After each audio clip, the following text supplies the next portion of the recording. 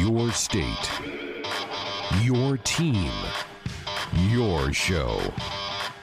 This is Sports Nightly. Adrian gets the snap, holds it, looks, sets, throws, pass, caught, Wanya, first down. Hits on the 20, 15, shoots the defender, 10, 5, touchdown, Nebraska. Wandale Robinson's first touchdown as a Cornhusker. Now, let's check the pulse of Husker Nation with your hosts, Greg Sharp and Ben McLaughlin. Today's buzzwords, rapid testing. That's something I never would have thought I'd ever say 6 months ago. But when I say it, every single one of you goes, okay, must be talking about COVID-19. Yeah, you're right. Welcome, Sports Highlight Thursday night here on the Husker Sports Network. So glad you chose to spend some of your time with us here tonight.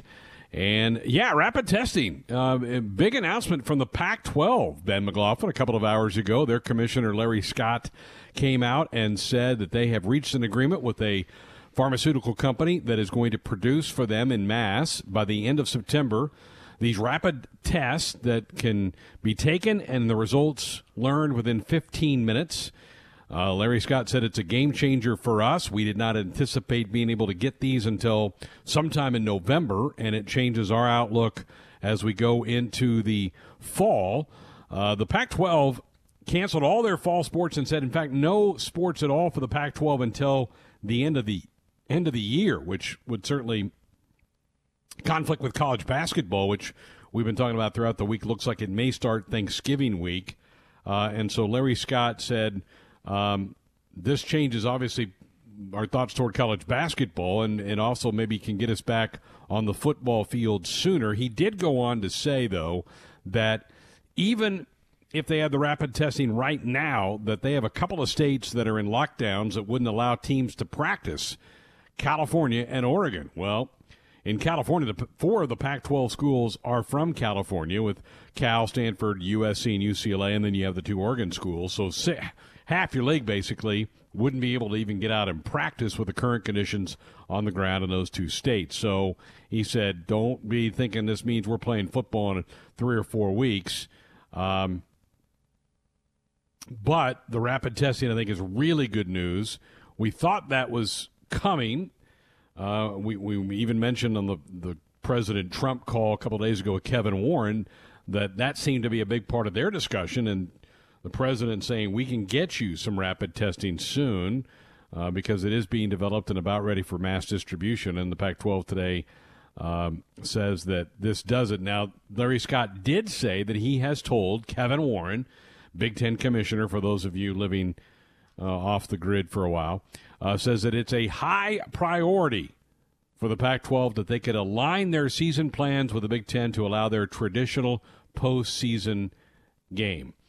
So there you go. I think the new end game, Ben, for the Big Ten and the Pac-12, and for those of us who've been saying, what would these kids be playing for?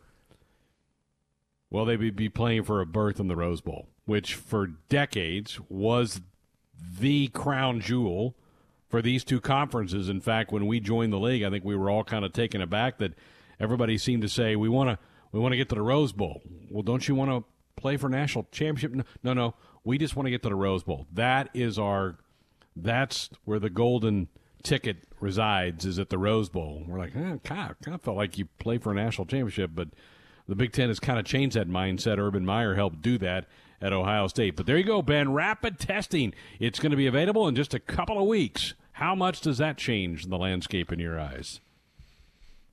Yeah, I feel like it's, obviously a positive thing. It's not bad news by any stretch. I think the Big Ten commissioner, Kevin Warren's breathing a sigh of relief that, states are unable to practice. Some universities are unable to practice in those two states that you mentioned. I think, he's probably relieved, because if they've got free reign to start going, that might put pressure on Kevin Warren to even move this thing up again. So I think he kind of lucked out there that, there are some schools in the Pac-12 that are just unable to. And if it is a priority to marry the seasons together, the Big Ten can say, this is just what we wanted the whole time. This was our goal, and this was kind of the target that we wanted, and they can still play that card like, see, we kind of told you so.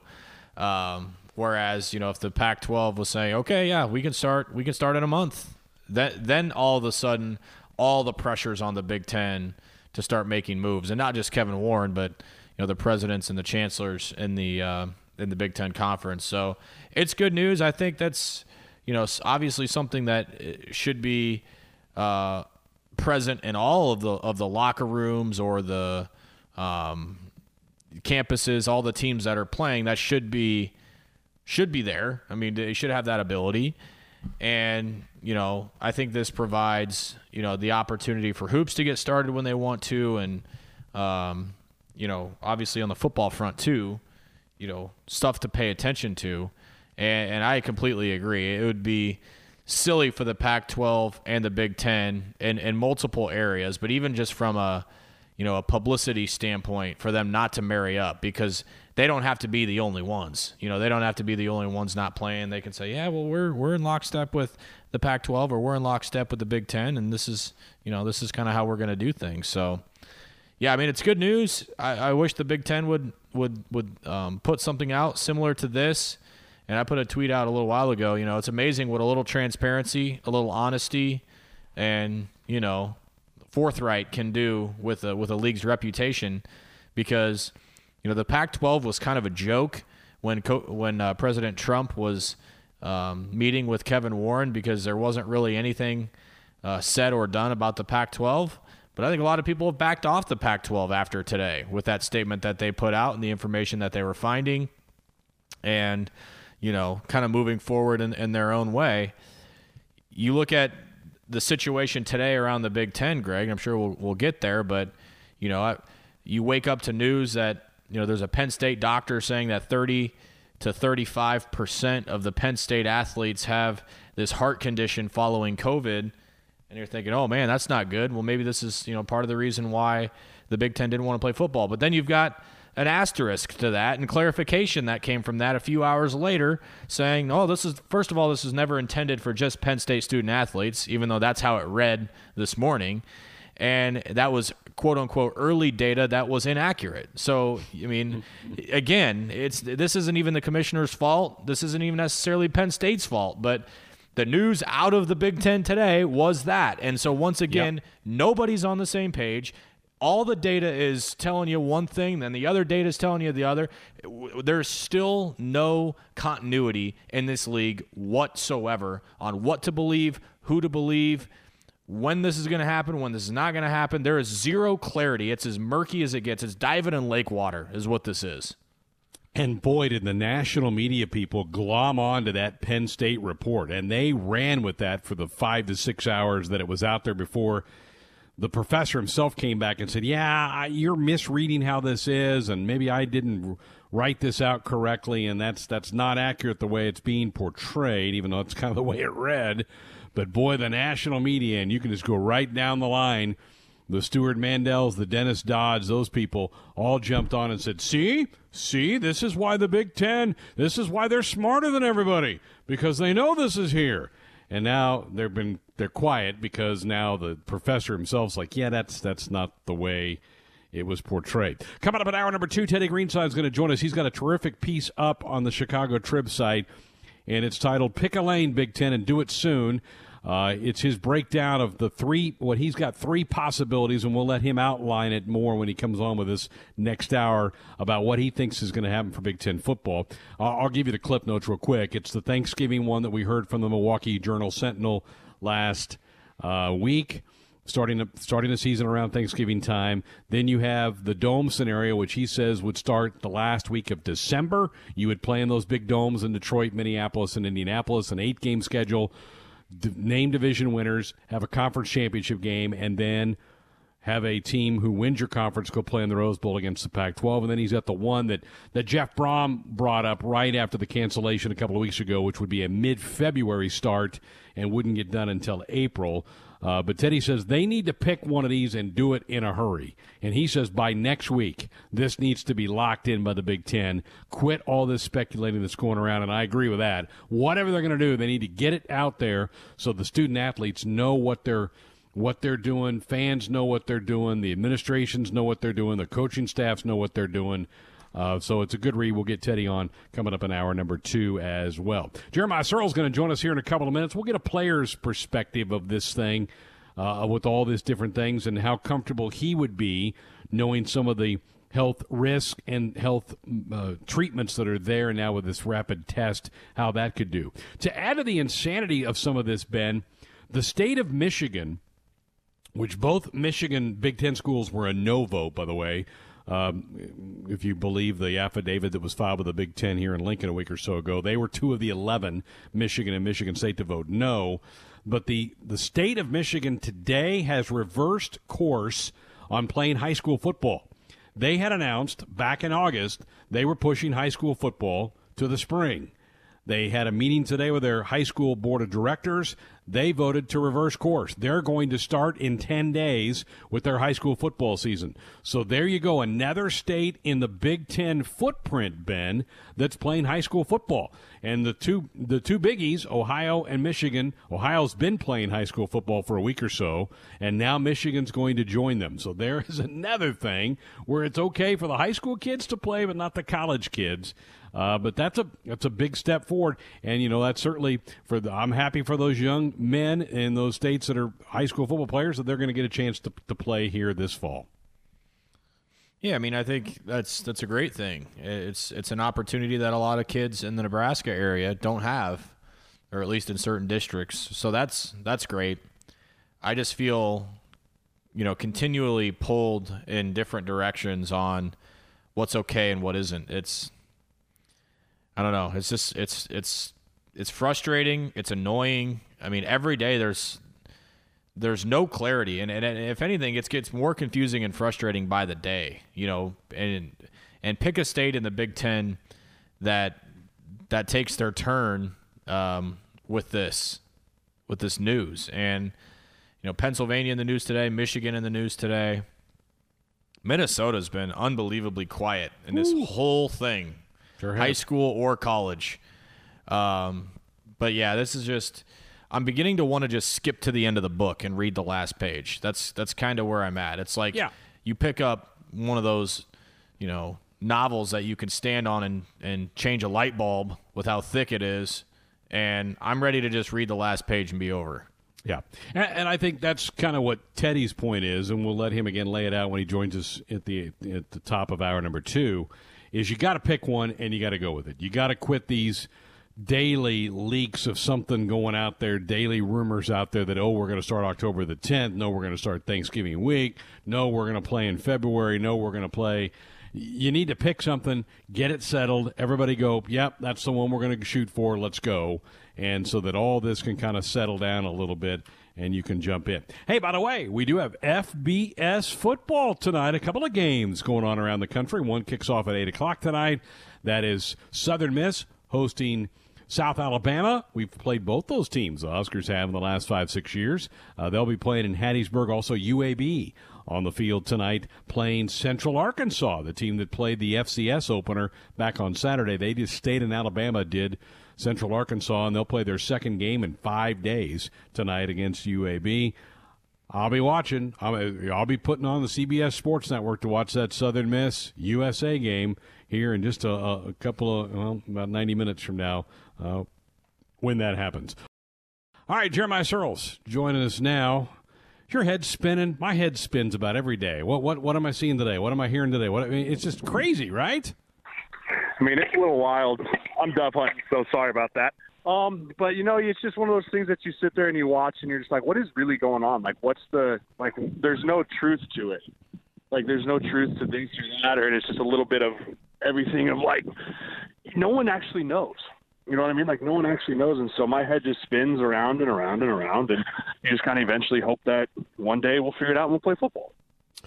The rapid testing thing came out today. The Pac-12 says they've signed a contract with a private pharmaceutical company that they're going to get by the end of the month these tests that they can test somebody and in 15 minutes have the results. That's got to be big, doesn't it, Jeremiah, for a team sport to be able to do that and know within 20 minutes whether a guy is good or not?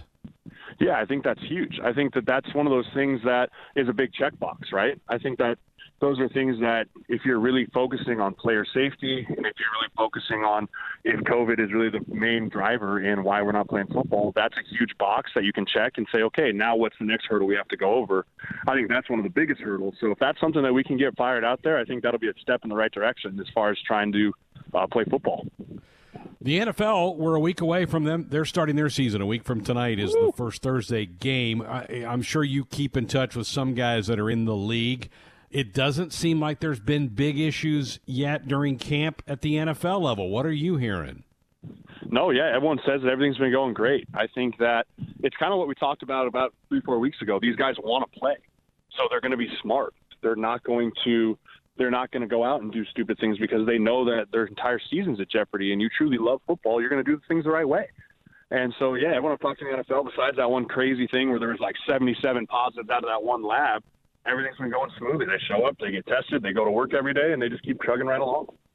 And I would think the rapid test, when that's available to them, I have no doubt, do you, that they're going to play a full season? No doubt. I think if they can get the rapid test, I think you're going to see a full 16-game season. I like Sean Payton's idea about putting things in the bubble for the playoffs. Just because, the last thing you want is the NFC Championship, and all of a sudden it's like, hey, by the way, your starting quarterback has COVID and can't play. So I think that the bubble idea for that's not a terrible idea. I think you get this rapid testing stuff fired out there and pushed out there. The NFL is going to be all over that. They're going to be the first ones all over that. And, they're going to have a full season going right ahead. And, hopefully everything trickles down. The NFL's top dog. So NFL works, trickles down into college, high school, the whole bit, and we can get back to our lives. Jeremiah, it's going to be odd, I would think, when you flip on these NFL games in the coming weeks. Some places are going to have some fans. Most are not going to have any. How different is that going to be for players to run out at U.S. Bank Stadium in Minneapolis or wherever it is, and there's nobody going to be in the stands? Yeah, I was actually talking. We're sitting here in the Dove blind, and I was sitting here talking I could not imagine running out into an NFL or even college stadium and introducing your starting offensive line, and you run out number 75, Jeremiah Searles, cricket. It's just going to be. It would be so bizarre. Or it's third down, and you're in the huddles at quarterback, hey, gun to trips right, so that they don't hear you on the other side, right? It's just going to be so weird, and I just can't imagine what it's going to actually look like for some of these guys. They're going to have to pump in crowd noise and music they can crank up so that you guys aren't just hearing each other whisper to one another. I would think that's what it's going to be. Do you think it will take away from your enjoyment of the game, and even at the college level, if there are not many people, if any, in the stands? I think it'll take away a little from the excitement. It won't take away from my enjoyment of the game. There's something about watching the game and the roar of a crowd, right? A big play, and you see the people standing up in the replay, and you see everything. I think that'll be missing. But for me, I'm kind of curious to see how much are we going to be able to hear. Are you going to be able to hear the center calling out the mic point and the quarterback? You can already hear the quarterback's audibles, but how much more of the deeper look into the game are you going to be able to see? I think that'll be pretty neat. But I think the excitement factor of watching on TV, you kind of see with the NBA, right? Guy hits a game-winning shot, and there's no freaking out and popcorn flying, and I think that's going to be the part that's going to be hard and going to miss a little bit. Yeah, no doubt. All right, you and I are on the same page about spring football really needs to be off the table because then Yes. you really affect next fall. What if they start late December, play 8 games, and have pretty much everybody wrapped up by February? Is it then doable to be ready to go by September? I think if you're done, and I mean done, out of pads, starting the thing, I think that there needs to be no spring ball. I think that if you do that, I think spring ball is completely off the table. You can't put those kids back in spring ball, and then you just gear up for the following fall. I think that is doable. I think if by the end of February, football is done, I think gives you March, April, May, June, July. That gives you enough time to recover. I think that's got to be the dead man date, right? The second you go past February, fall football's gone. I'm with you. I think that could work. Now, what I might encourage is maybe a June kind of an OTA type thing where you don't do really any hitting, but maybe you get 5 to 7 practices to go do some install, do a little bit of learning for the new players in the program. Maybe you do something like that in June, but don't let them hit. Keep them off the hitting, right. But maybe you get them out there and let them do something in June, which would be about 3 months after you got done. I think that could work. I think it could definitely work. I think that's a good model, and I wouldn't be surprised, honestly, Greg, if that becomes part of the model. right? That they mimic the NFL a little bit instead of this hardcore 16 practices, beat the kids down for, spring ball. Maybe you get more of an OTA style, more of a learning, true teaching. And then maybe you have the young guys like freshman, sophomore, true spring ball. But as you get older, it turns into more of an OTAs thing. Save the body, save some miles on the body. You don't get risk of injury, some key players. I can see that becoming more of a normal too. Yeah. Yeah, I think it could. All right, if you're a player right now in Nebraska, your head's swirling. They're hearing the same rumors that we're hearing on a daily basis. Don't they just want to know? Tell me when. If it's Thanksgiving, great. Tell me then. If it's going to be right after Christmas, great. Tell me. Don't you think that's what they just want to know now? Tell me what it is, and we'll start to deal with it from that point on. Yeah, I think at this point, you just want to know an answer. You talk about trying to build up physical calluses, right? You want physical calluses to make sure you're healthy for the season, but mentally it's just as tough, right? The mental buildup to a full season is just as hard as the physical buildup. And so if you're going to mentally, you tell these guys hey, we're going to play. Okay, we're not going to play. Okay, here's the schedule. Oh, okay, never mind, we're not doing that. Mentally, it will literally just wreck these guys. And so I'm hoping that mentally these guys are in it enough because they have to be, that they just aren't all of a sudden they're going through camp, they're going through everything thinking, well, maybe it's just going to get ripped out from me again. And all of a sudden the season's here and you're not mentally geared up all the way to prepare for it, right? That's a true fear for a lot of these guys. So I'm hoping that with this, the head spinning piece, they can just get one definitive answer and then we can just stick with it so that they can physically get prepared and they can mentally get prepared. Because I'll tell you this, without a full camp, these guys need at least 5 to 6 weeks of only 20 hours a week to get ready for a full season physically. And that doesn't even include the mental part of it with them having to do school and they're still doing virtual learning and all this stuff. There's a lot that goes into a mental preparation for a season as well. Good stuff. Hey, we'll let you get back to it. We appreciate it. We'll chat soon. Absolutely. Appreciate you guys. Go Big Red. He's originally from New York, but now calls the second city his home.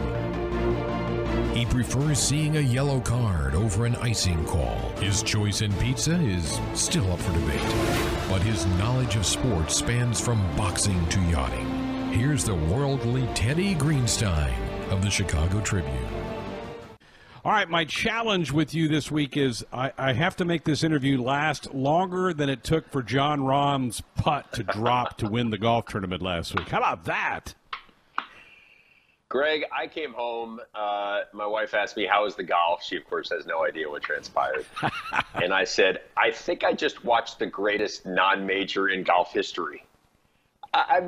First of all, the whole week was incredible. I happen to be friends with a lot of the members at Olympia Fields, and they've been basically licking their wounds for 13 years. I'm sorry, for 17 years. It was the 2003 U.S. Open, didn't go well, played too easy for reasons that were beyond their control. So this was going to be the tournament where Olympia Fields could stick out its chest and say, we're as good as Medina. And, oh, my God, after 3 rounds, the best was 1 under. Then we go into Sunday. John Rahm, who already had, been hit with a 1-stroke penalty for failing to mark his ball, has this great round, shoots 64, I believe, on Sunday. So I'm rooting for him. Of course, he's also great with the media. So, I love those guys. And goes into that final hole. And Dustin, hits this bomb 43 feet, this impossible twisty putt to send him to a playoff. And then Rahm does him one better, 66 feet. The greatest putt I've ever seen live. Golf has been a salvation for me, and I think a lot of sports fans over the last 2 months. They have just really done this very, very well in my eyes. Incredibly well. We heard in those first few weeks there were some positive tests. There was an hour there where there was serious concern that they were going to shut it down.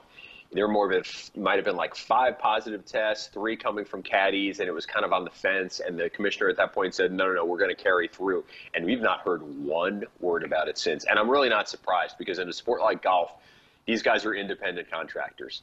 If they do some stupid stuff like those baseball players have done, they don't have guaranteed contracts. The endorsements are probably guaranteed, but if you don't play, you don't make any money, you don't get entry into other tournaments. So those guys have been really diligent. They go back at night and they are in their hotel rooms. And if they're going out, it is with one person they know. They are not taking any risks. Yeah, good for them. As well as they've handled it, Teddy, we have them on one extreme. We have the Big Ten Conference probably on the other end of that extreme about how poorly they've handled things the last couple of weeks. Yeah. You've penned a piece that just went up a couple of hours ago. Let our audience in on what you put up. Yeah, Greg. So, I think you're probably referring to the communications and messaging, which has been a disaster both outside the conference in terms of getting the word out why Kevin Warren and the presidents made the decision, and then internally as well, when you've had folks from Penn State and Minnesota openly questioning whether there even was a vote. But now we're moving on a little bit to, I think, some really good news. Football is going to be played. Obviously, not only ACC, Big 12, and SEC, but things are trending really well in the Big Ten right now. So I filed a column that ran in the afternoon, and I lay out the 3 different strong possibilities. Now, I know there are rumors out there about October 10th. I don't think that's possible. They would basically have to be returning to training camp right about now, so I don't think so. So certainly possible that there's going to be football starting around Thanksgiving. So I call that the turkey plan. Certainly a good plan. I think get the most number of games in that way. You have the fewest number of player opt-outs because it's the farthest distance to the NFL draft. And it's the least chance of harming the 2021 season because it's obviously the farthest from the 2021 season. Negatives being, where are we medically? There's still questions about myocarditis. And a lot of campuses such as at Iowa and Illinois have had a flood of COVID cases. So do you want to really start practice in mid-October? So not sure about that one.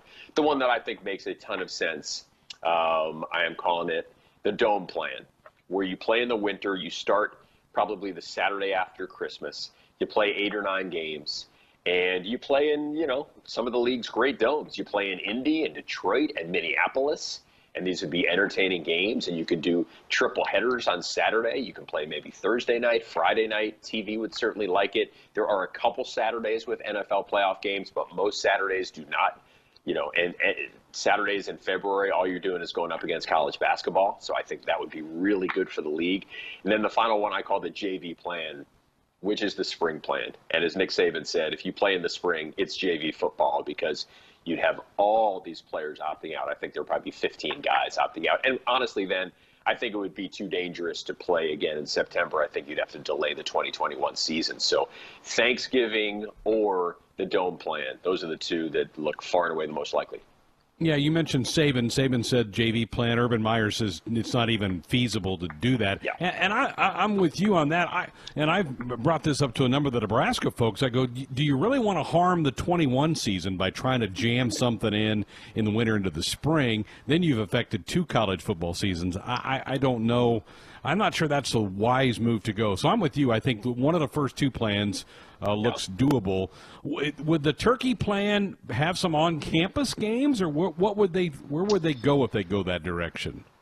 That one is definitely up in the air. And honestly, I think it's silly to play on campus. If you can't have tailgating and you can't have fans and you can't really have students at the game, then why would you possibly play on campus? Now, Notre Dame, for example, has come out with its attendance plan. And while there is no tailgating, they are going to have students and parents of the players. So, that's a benefit. But it doesn't help a lot of the people out there. I think at that point, with the cold weather and all that, you play indoors. I think that is far and away the best move. Or maybe you do some kind of combination because certainly, November, December is somewhat doable for some of the campuses in terms of comfort.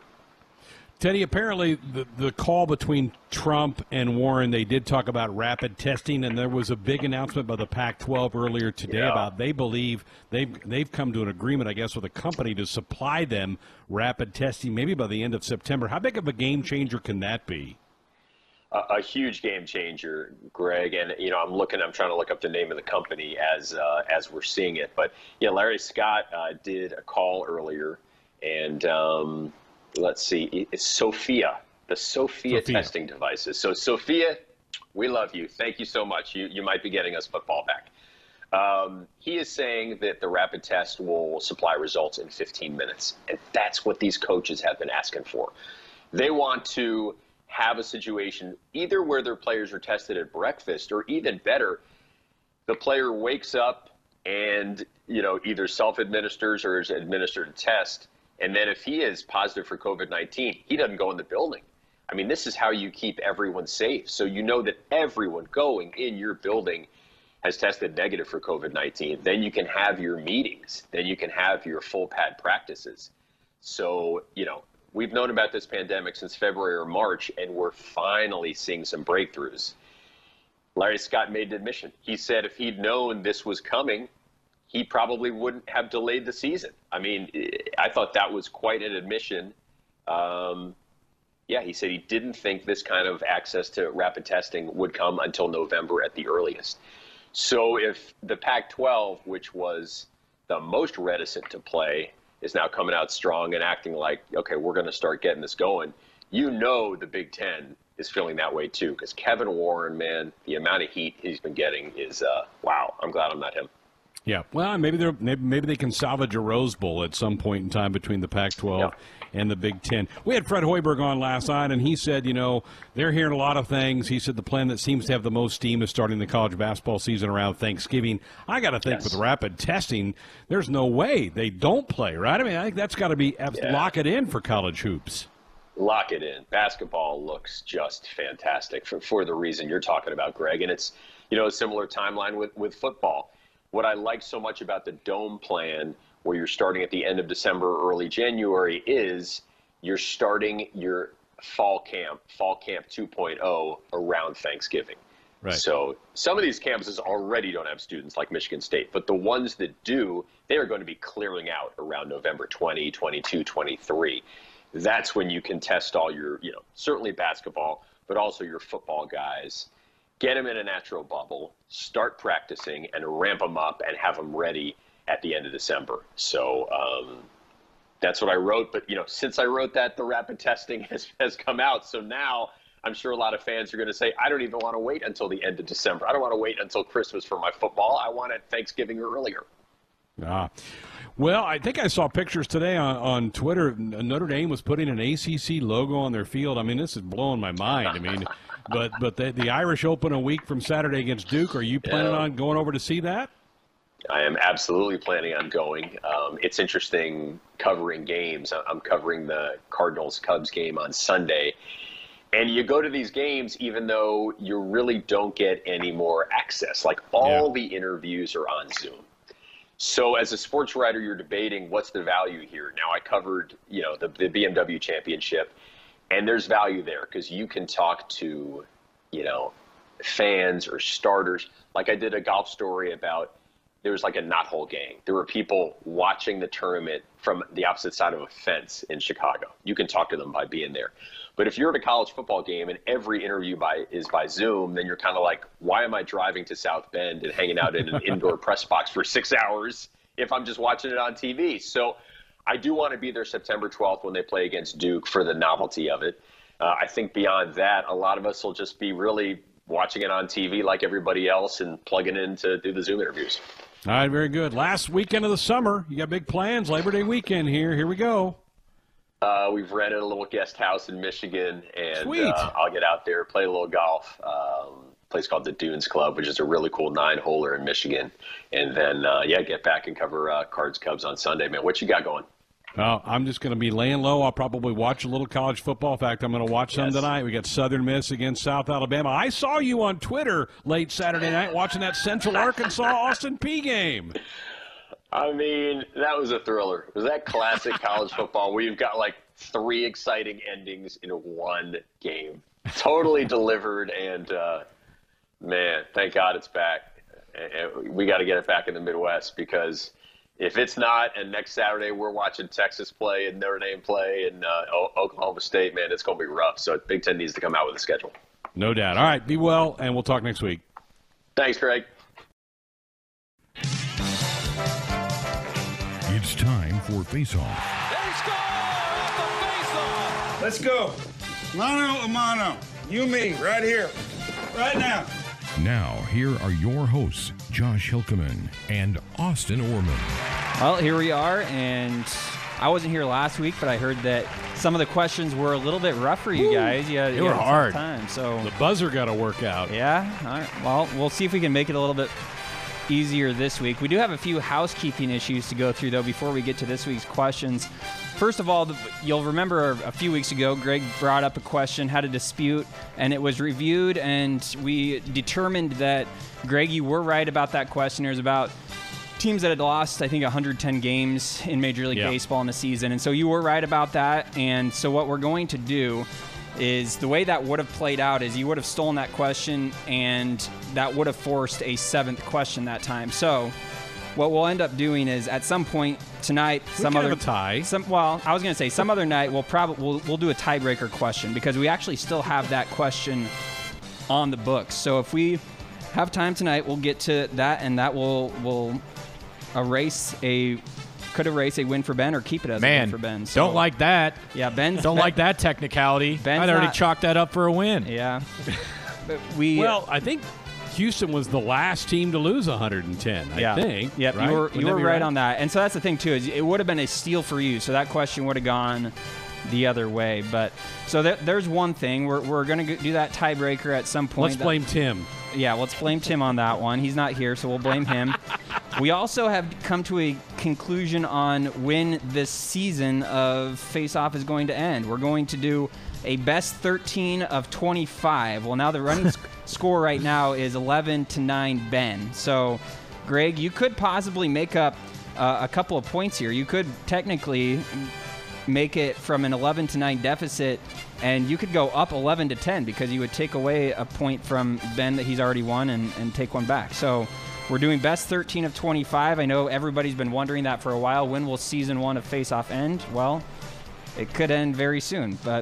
And then the third housekeeping issue, we promise we will get to the questions here in a bit, but the third housekeeping issue, it's been rumored, and now it has been made official. We are at the end of season 1. We'll have 1 week where we'll do a turnaround Thursday edition of Face Off. Nice. You guys will ask the questions, and Austin and I have agreed to be the first guinea pigs. We will play each other and face off. We'll probably try to get at least Tim involved. I don't know if we're going to be able to drag Brett into this, but we'll try to do these every once in a while where you guys get asked the questions. So maybe like every 3rd or every 4th week or something. Yeah, we'll find absolutely some type of pattern. All right, well, let's get into the questions for this week, and we start with, of course, a little college football and actually some Husker football. So name the last 4 opponents Nebraska football beat in a season opener. Ben in first. Fresno State. Show me Fresno State. That is correct. They did that in 2016. Season opener. Okay, yeah, season opening win for the Huskers. Man, I feel like you got to go back a while on some of these. Maybe. How about Southern Miss? Show me Southern Miss. Maybe back too far. Yeah, maybe a little bit. That was on my list. I thought you had that one. Well, yeah. Ben, help me out. So the last 4, so I have 3 left, correct? Correct. Yeah. Got Fresno State in 16. Shoot. Well, South Alabama, obviously. All right, South Alabama. Yep, last year. Maybe I should start there and work my way back. I was going to say, work your way back. You went back a ways. 2016 is going back a ways. Yeah, okay. So it's the season opening win, not just the first win of the year. Correct. So the last time, they had to win a season opener. Okay. So like first game of the year. First game of the year, and it had to be a win. So if it's a loss in the season opener, it's not on the list.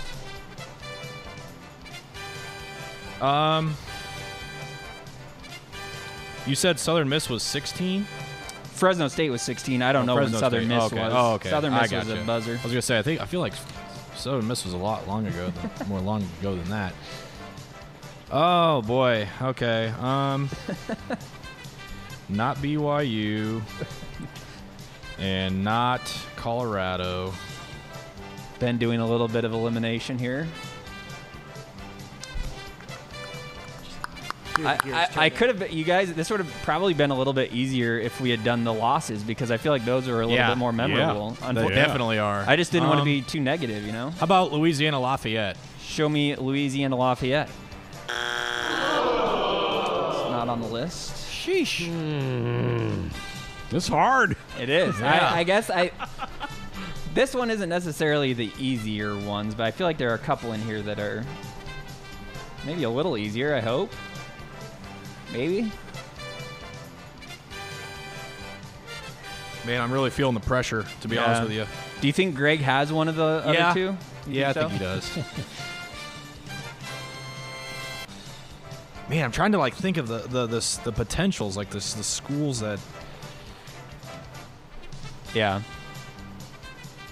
This is difficult. I would have probably gotten South Alabama from last year. The other three I would not have gotten. What just sticks in my mind are the Was it Colorado games. Yes, and BYU. exactly. Yep. Florida Atlantic. How about Florida Atlantic? Okay. That's That was the Terrell Newby. 2014. Yeah, I think Terrell Newby went for 2 bills that night. There you go. So you got one left. Man, this is unbelievable.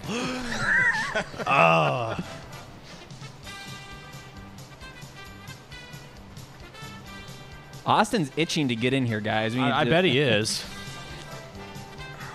I remember this game vividly, personally. So this would have been the first one I would have gotten. Not that that helps. Oh. Thank you, Austin. Yeah, Austin just rub it in your face. Come on, guys. It's obvious. Yeah, okay.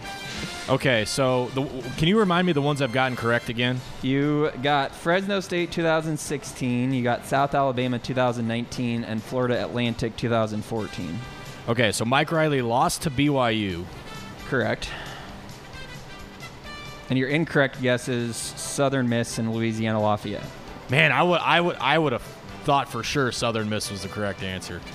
Yeah, I'm with you. That's what I had written down. I think, and I'm How not about- sure on this, I think Southern Miss was a second game of a season somewhere in there. How about Wyoming? Okay. How about Wyoming for the win of the category? Incorrect. Dang it. Good guess, though. That was the Taylor Martinez game, I think. Yeah, and again, I think that was 11? yeah. No. Yeah, 11. That's a different team. All right. Greg, you have a I chance don't at a know. steal here. You have one that you have to get. God, Ben's picked off the ones that I thought was going to happen. Yep. You can guess one of those. Guess whatever you want. Guess Southern Miss again. Let's make sure that's not on there. Yeah, make them double check their notes. That's how this works. Oh, man. There are people so mad at their radios right now. Yeah, they're yeah, yelling. I know. They're yelling. Sure they are. Text line is about to be overflowing. Blow up. Austin's yelling in his mind right now what this one is. Even if I had another guess, I don't know what I would guess. Give me Troy. All right. How about Troy for the steal? It's incorrect. Austin, you let him know. It was Arkansas State, the Red Wolves. 2017. Okay. Yeah, I do remember that game now. We almost lost it. They Tanner Lee threw a pick 6, and they had a shot in the end zone at the end to win. Yep. There you go. All Western Kentucky was the Taylor Martinez game, Oh. Greg. Oh, okay. Right. Okay. All right. All right, we're sticking with college football here for question number 2. Name the 5 teams in the American Athletic Conference East Division for football. Jeez, Ben? Greg. I'm going to go with Ben on that one. Well, Central Florida seems pretty east. Show me Central Florida. Here they are. Good call. I'll play it. I know it's not Memphis because they play them in the title game every year. How about East Carolina? Show me East Carolina. Off and rolling in the AACE. Florida Atlantic. Show me Florida Atlantic. Florida Atlantic, not a member of the AAC. How about that? Not even in the right league here. Florida Atlantic was an answer to question number 1, and so I hesitated there before I hit the buzzer. I got Lane Kiffin on the mind, boys. It's Lane Kiffin again. Lane Kiffin again. Oh, man. He's always on the mind, you know? Ben still riding the Lane train. Oh, no. It's just not where I want to be. Devin Singletary. Eastern Conference or Eastern Division or whatever it is. You've done well so far. I'll give you that. How about USF, South Florida? Show me South Florida. Well done. Okay. 2 left with 2 strikes. I'm trying to get rid of all the Texas ones in my mind. So it's Houston, SMU. Are there 5 in each division? Yeah. There's 6. There's 6 in the West Division, 5 in the East. So it's a little wacky that way. 5 in 11 East, teams. And no thanks to UConn. The reason why we that's right. Specified too, basketball doesn't have divisions. They just have one conference. I think they all play each other twice. And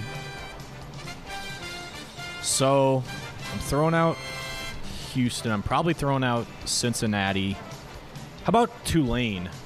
Show me Tulane. Man, you are not riding the green wave to a correct answer.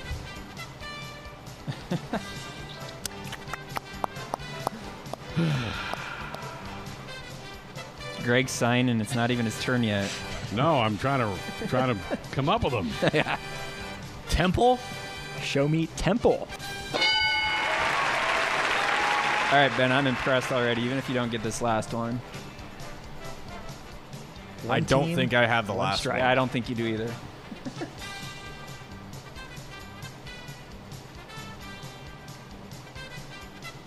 You can refer to your notepad. That's okay. My notepad is it's got a bunch of wrong answers from the last question on it. I don't think it's going to help me. You could throw a Fresno State out there and see if they've moved conferences in the last. See if it they sticks. move.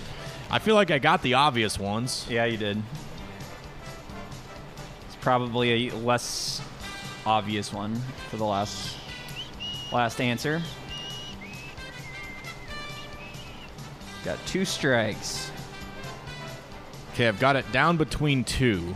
Are you going to tell us which ones? I'll tell you one of them. Okay. Strategery. Game planning. Okay, so here's the one that I'm going with, and I'll give you my reason first. You typically tie this into something that's happening in current events, and I know Navy's about to play Notre Dame, so I'll take Navy. Okay. Show me the midshipman of Navy. Navy not. I was hoping you weren't going to remember Temple because I had that written down. I was earlier. going to say that. I don't know who it is. I don't know who it is. Does Greg. I don't That's know. the key question here. Another steal opportunity.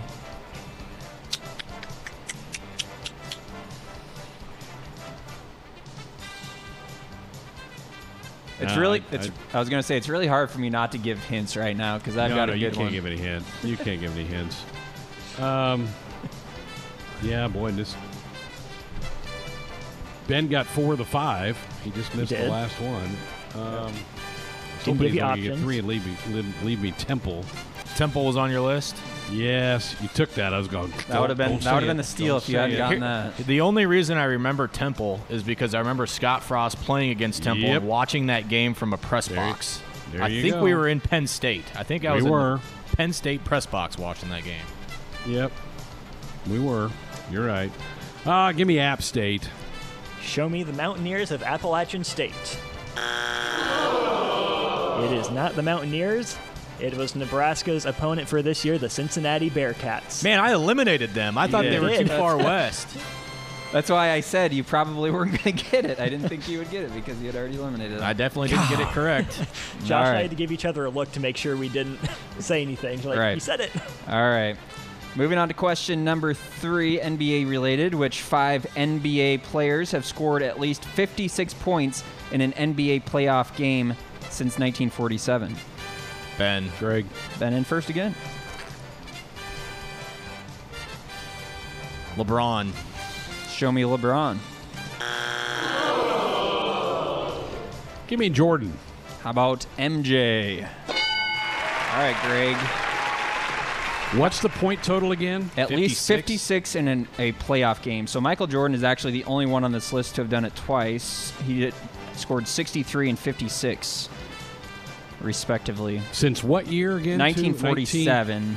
And that's not necessarily the first year that it's been done, but that's the first year that the NBA was what it is.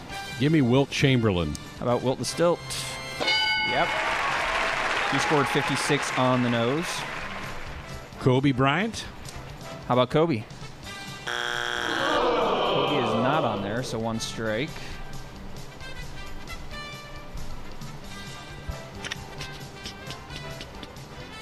Larry Bird. How about Larry Legend? Good guess. Both good guesses. This one will be out there a little bit. Allen Iverson. Ooh, how about the answer? Not the answer. I thought about it saying that, Greg. All right, so Ben, you get a chance at a steal here. You have 3 opportunities to get it, or 3 different choices you could go with. Okay, now I'm just trying to think of guys that had a lot of playoff games.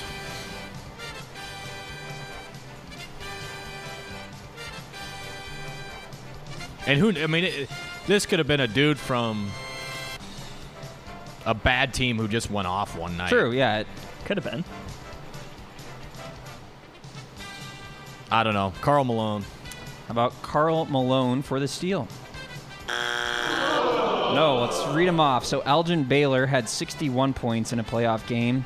Charles Barkley had 56 in a playoff game. And the one that I thought you guys would get right away, Donovan Mitchell had one just a couple of... Oh, wow. Like a week ago. So... Oh. All right, we pivot from the hardwood to the diamond. We ask you guys to name the 4 most recent MLB pitchers to throw a complete game no-hitter. Any takers? Anyone? We'll flip a coin to buzz you in. I said it. I said my name. Yeah, you're in, Ben. Man. You got to have an answer. Yeah. Well, obviously Lucas Giolito. Show me Lucas Giolito. You got one of the 4. Max Scherzer. Show me Mad Max Scherzer. Did not do it for the Las Vegas Outlaws. Has not done it most recently for the Washington Nationals.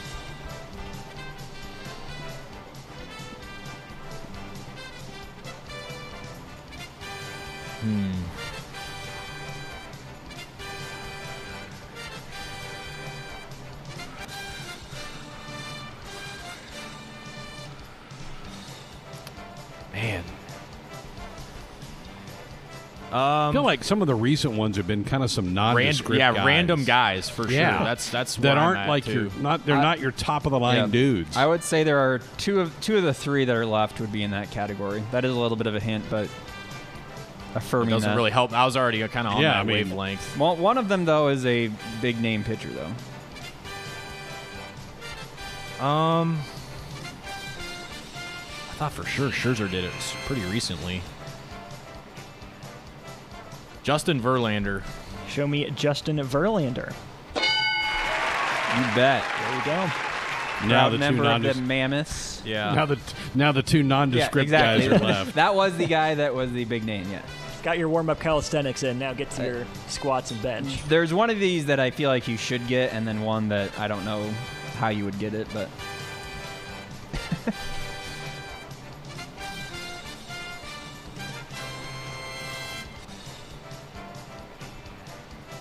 Holy smokes. How about this for a hint? One of the guys was on an SNBL team. The name that keeps coming to mind, and I know it's not right because it was like 15 years ago, is Mark Burley. I mean, go for it if you want it. Is that an official guess? No. Oh, okay. Dang it.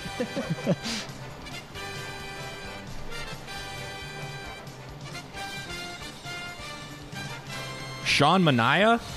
Show me Sean Manaea. That's a good guess. I know he had one recently. Yeah, I think that was a little before what it's within the last couple of years, so we're not going too far back with these. There have been multiple no-hitters that were not complete games by one guy, though. So that's part of the issue is looking for specifically complete game no-hitters. 2 of them, in fact, with 1 strike Yes, left. 1 strike left for Ben. I think I know who one of them is. Go for it. And it's because he's thrown 2. Do you share? Mike Fiers. Show me Mike Fiers. You bet. And that is a random name. Yeah. That dude is as random as he it has gets. thrown 2 of them. He was a member of the Roar And Lions. I don't even know who to get. I'll say Jake Arrieta. I don't even know who to Jake get. Show Arrieta. me Jake Arrieta. Who did he throw those? Was he with Oakland? One with Oakland, one with Houston. Yeah. That's. I kept thinking it was an Oakland A's guy, and that's why I said the guy. Mania too, because I thought it was when an you, A. When you said that, I was trying to think of some other A's because I remember an A's guy doing it recently, and I have no clue on the other one. throwing So him give out. me Shane Bieber. Shane Bieber. Shane And his Bieber. broken head. It was not the Biebs. It was James Paxton, Big Maple. Yeah, he's bad way. right now. I would have never guessed that. All right, moving along quickly to question number 5. Isn't that it? Didn't he just win? No, Nope, you got won a last question. point. You got the last point. Oh. 3-1. 3-1, Ben. Better text our guest. Yeah. Which 5 countries have the most total medals all time at the modern Summer Olympics? Can be a current or former country. Ben. Ben in first. USA. USA. You got it. Hey. I'll play it. All right. Summer Olympics. Summer Olympics total How about medals. China? Show me China. Good guess. I think they're top 10, but not top 5. What's the question again? Top 5 countries, Olympics. total medals at modern Summer medals. Olympics, current or former country. Okay. How about Russia? I'm going to buzz you on that one. Okay. That's probably a clue, but Soviet Union. show me the Soviet Union. Yes, they're in Man, second place. tough judges. I know. Yeah. Well, but Russia is counted separately, so they aren't quite in the top 5 yet. They would. Gotcha. Yep. 3 left. Yeah. How about Germany? Show me Germany. They're number 5 on the list, so you need 3 and 4 with 2 strikes. How about France? Show me France. Ben on a roll. For the game, Ben. You'll lock it up. This if is you it get right here. one. This is for the win. Oh man. What other big countries are there? How about Japan? Show me Japan. Oh, all right, Greg. This is for a steal to keep the game going. Australia. Show me Australia for the steal and the win, or just the win of the question. It was Great Britain. Great Britain was the 5th question. So Ben takes the victory. We'll get to the tiebreaker question at some other point. Good Okay. for the Brits. Well done for Great Britain. Good for those guys. Nothing good on TV anymore? Struggling to find something to watch? There's no crying in baseball! Well, we've got you covered. I'm gonna make him an offer he can't refuse. All right, Mr. DeMille, I'm ready for my close-up. It's time now for Sports Nightly Flicks Picks. And action! All right. Time for this week's segment. Ben, start us off.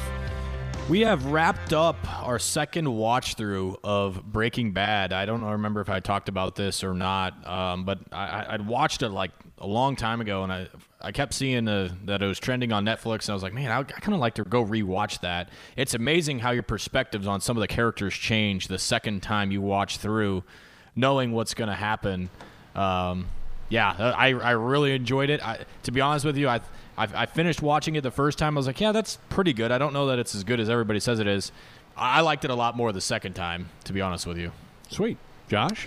All right, my clip is from a movie called The Founder, so here's a little peek at that. I know what you're thinking. How the heck does a 52-year-old, over-the-hill milkshake machine salesman build a fast food empire with 1,600 restaurants and an annual revenue of $700 million? One word: persistence. Prince Castle Sales. Hi, June. Ray, how's it going down there? Good. Swell. A lot of interest. We got an order. 6 mixers. To anyone in particular? McDonald's. Care for a little tour? We wanted something different, and that's when my brother here comes up with one of his brilliant ideas. Orders ready in 30 seconds, not 30 minutes. Unique, original. There's nothing like this. It's revolutionary. It's exactly what it is. It's revolutionary. So The Founder is a movie from a few years ago. Michael Keaton's a star. He plays a man named Ray Kroc, who really was the brains behind making McDonald's what it became or what it is now today. The McDonald's brothers came up with fast food, really, and it kind of tells that story. But the main story is how this Ray Kroc character took it and franchised it, and really against a lot of the wishes of the original McDonald's brothers, made it into a giant organization. So interesting movie there. And Nick Offerman of Parks and Rec fame plays one of the McDonald's brothers. So that was kind of fun seeing him in there without a mustache, but decent movie, a lot of history in there, and a lot of accurate history too. He went on to own the Padres for years. He did. Ray Kroc did. Yeah. Austin. So the show that my fiance actually chose for us to watch has been talked about on this very program, Designated Survivor. My family and I watched the first handful of episodes of the first season when it first came out, and completely unprompted, my fiance chose that after he finished up Space Force. So we've gotten 5 or 6 episodes into that and enjoying it so far. Way better than Space Force. First season's really good. Okay, mine's a movie called How Do You Know? Listen to this cast: Reese Witherspoon, Owen Wilson, Paul Rudd, Jack Nicholson. Reese is a softball player on Team USA. She gets cut. She starts to try to date either Owen Wilson, who's a relief pitcher for the Nationals, or Paul Rudd, who's a Rudd is just a businessman. It's terrible. Don't waste your time. This is an awful movie. And I couldn't believe it because that cast is incredible. I mean, those are all A-list people. But have you seen it, Ben? You obviously must have seen it. Yeah, it's just terrible. It's terrible, and I wish I'd have looked it up on Rotten Tomatoes before I wasted my time to do it, but I loved all the main characters, and I'm like, well, this has got to be good. I saw the same thing as you did. I was like, look at this cast. I'm going to watch this. I fell asleep, I think, like an hour into it. Just awful. Likeable people, but, man, that was a stinker. So don't waste your time with that. It was on Netflix. Skip on by that. All right, tomorrow night we will have Steve Rosen from Husker Online with us. He will talk about finances. He writes a lot of financial pieces for Husker Online. How does the loss of football in the fall affect Nebraska athletics, the city of Lincoln? We'll dive into all that with Steve tomorrow night here on the program. We'll also have Beyond the Headlines and our weekend preview coming your way tomorrow as well. Our Sports Nightly Hotline brought to you by the Woodhouse Auto Family, bringing you more choices in brands, locations, and service. Experience the difference. Purchase with confidence. This is Woodhouse. Thanks to Ben, to Josh, to Austin, and to all of you. Have a great night. We'll try this again tomorrow.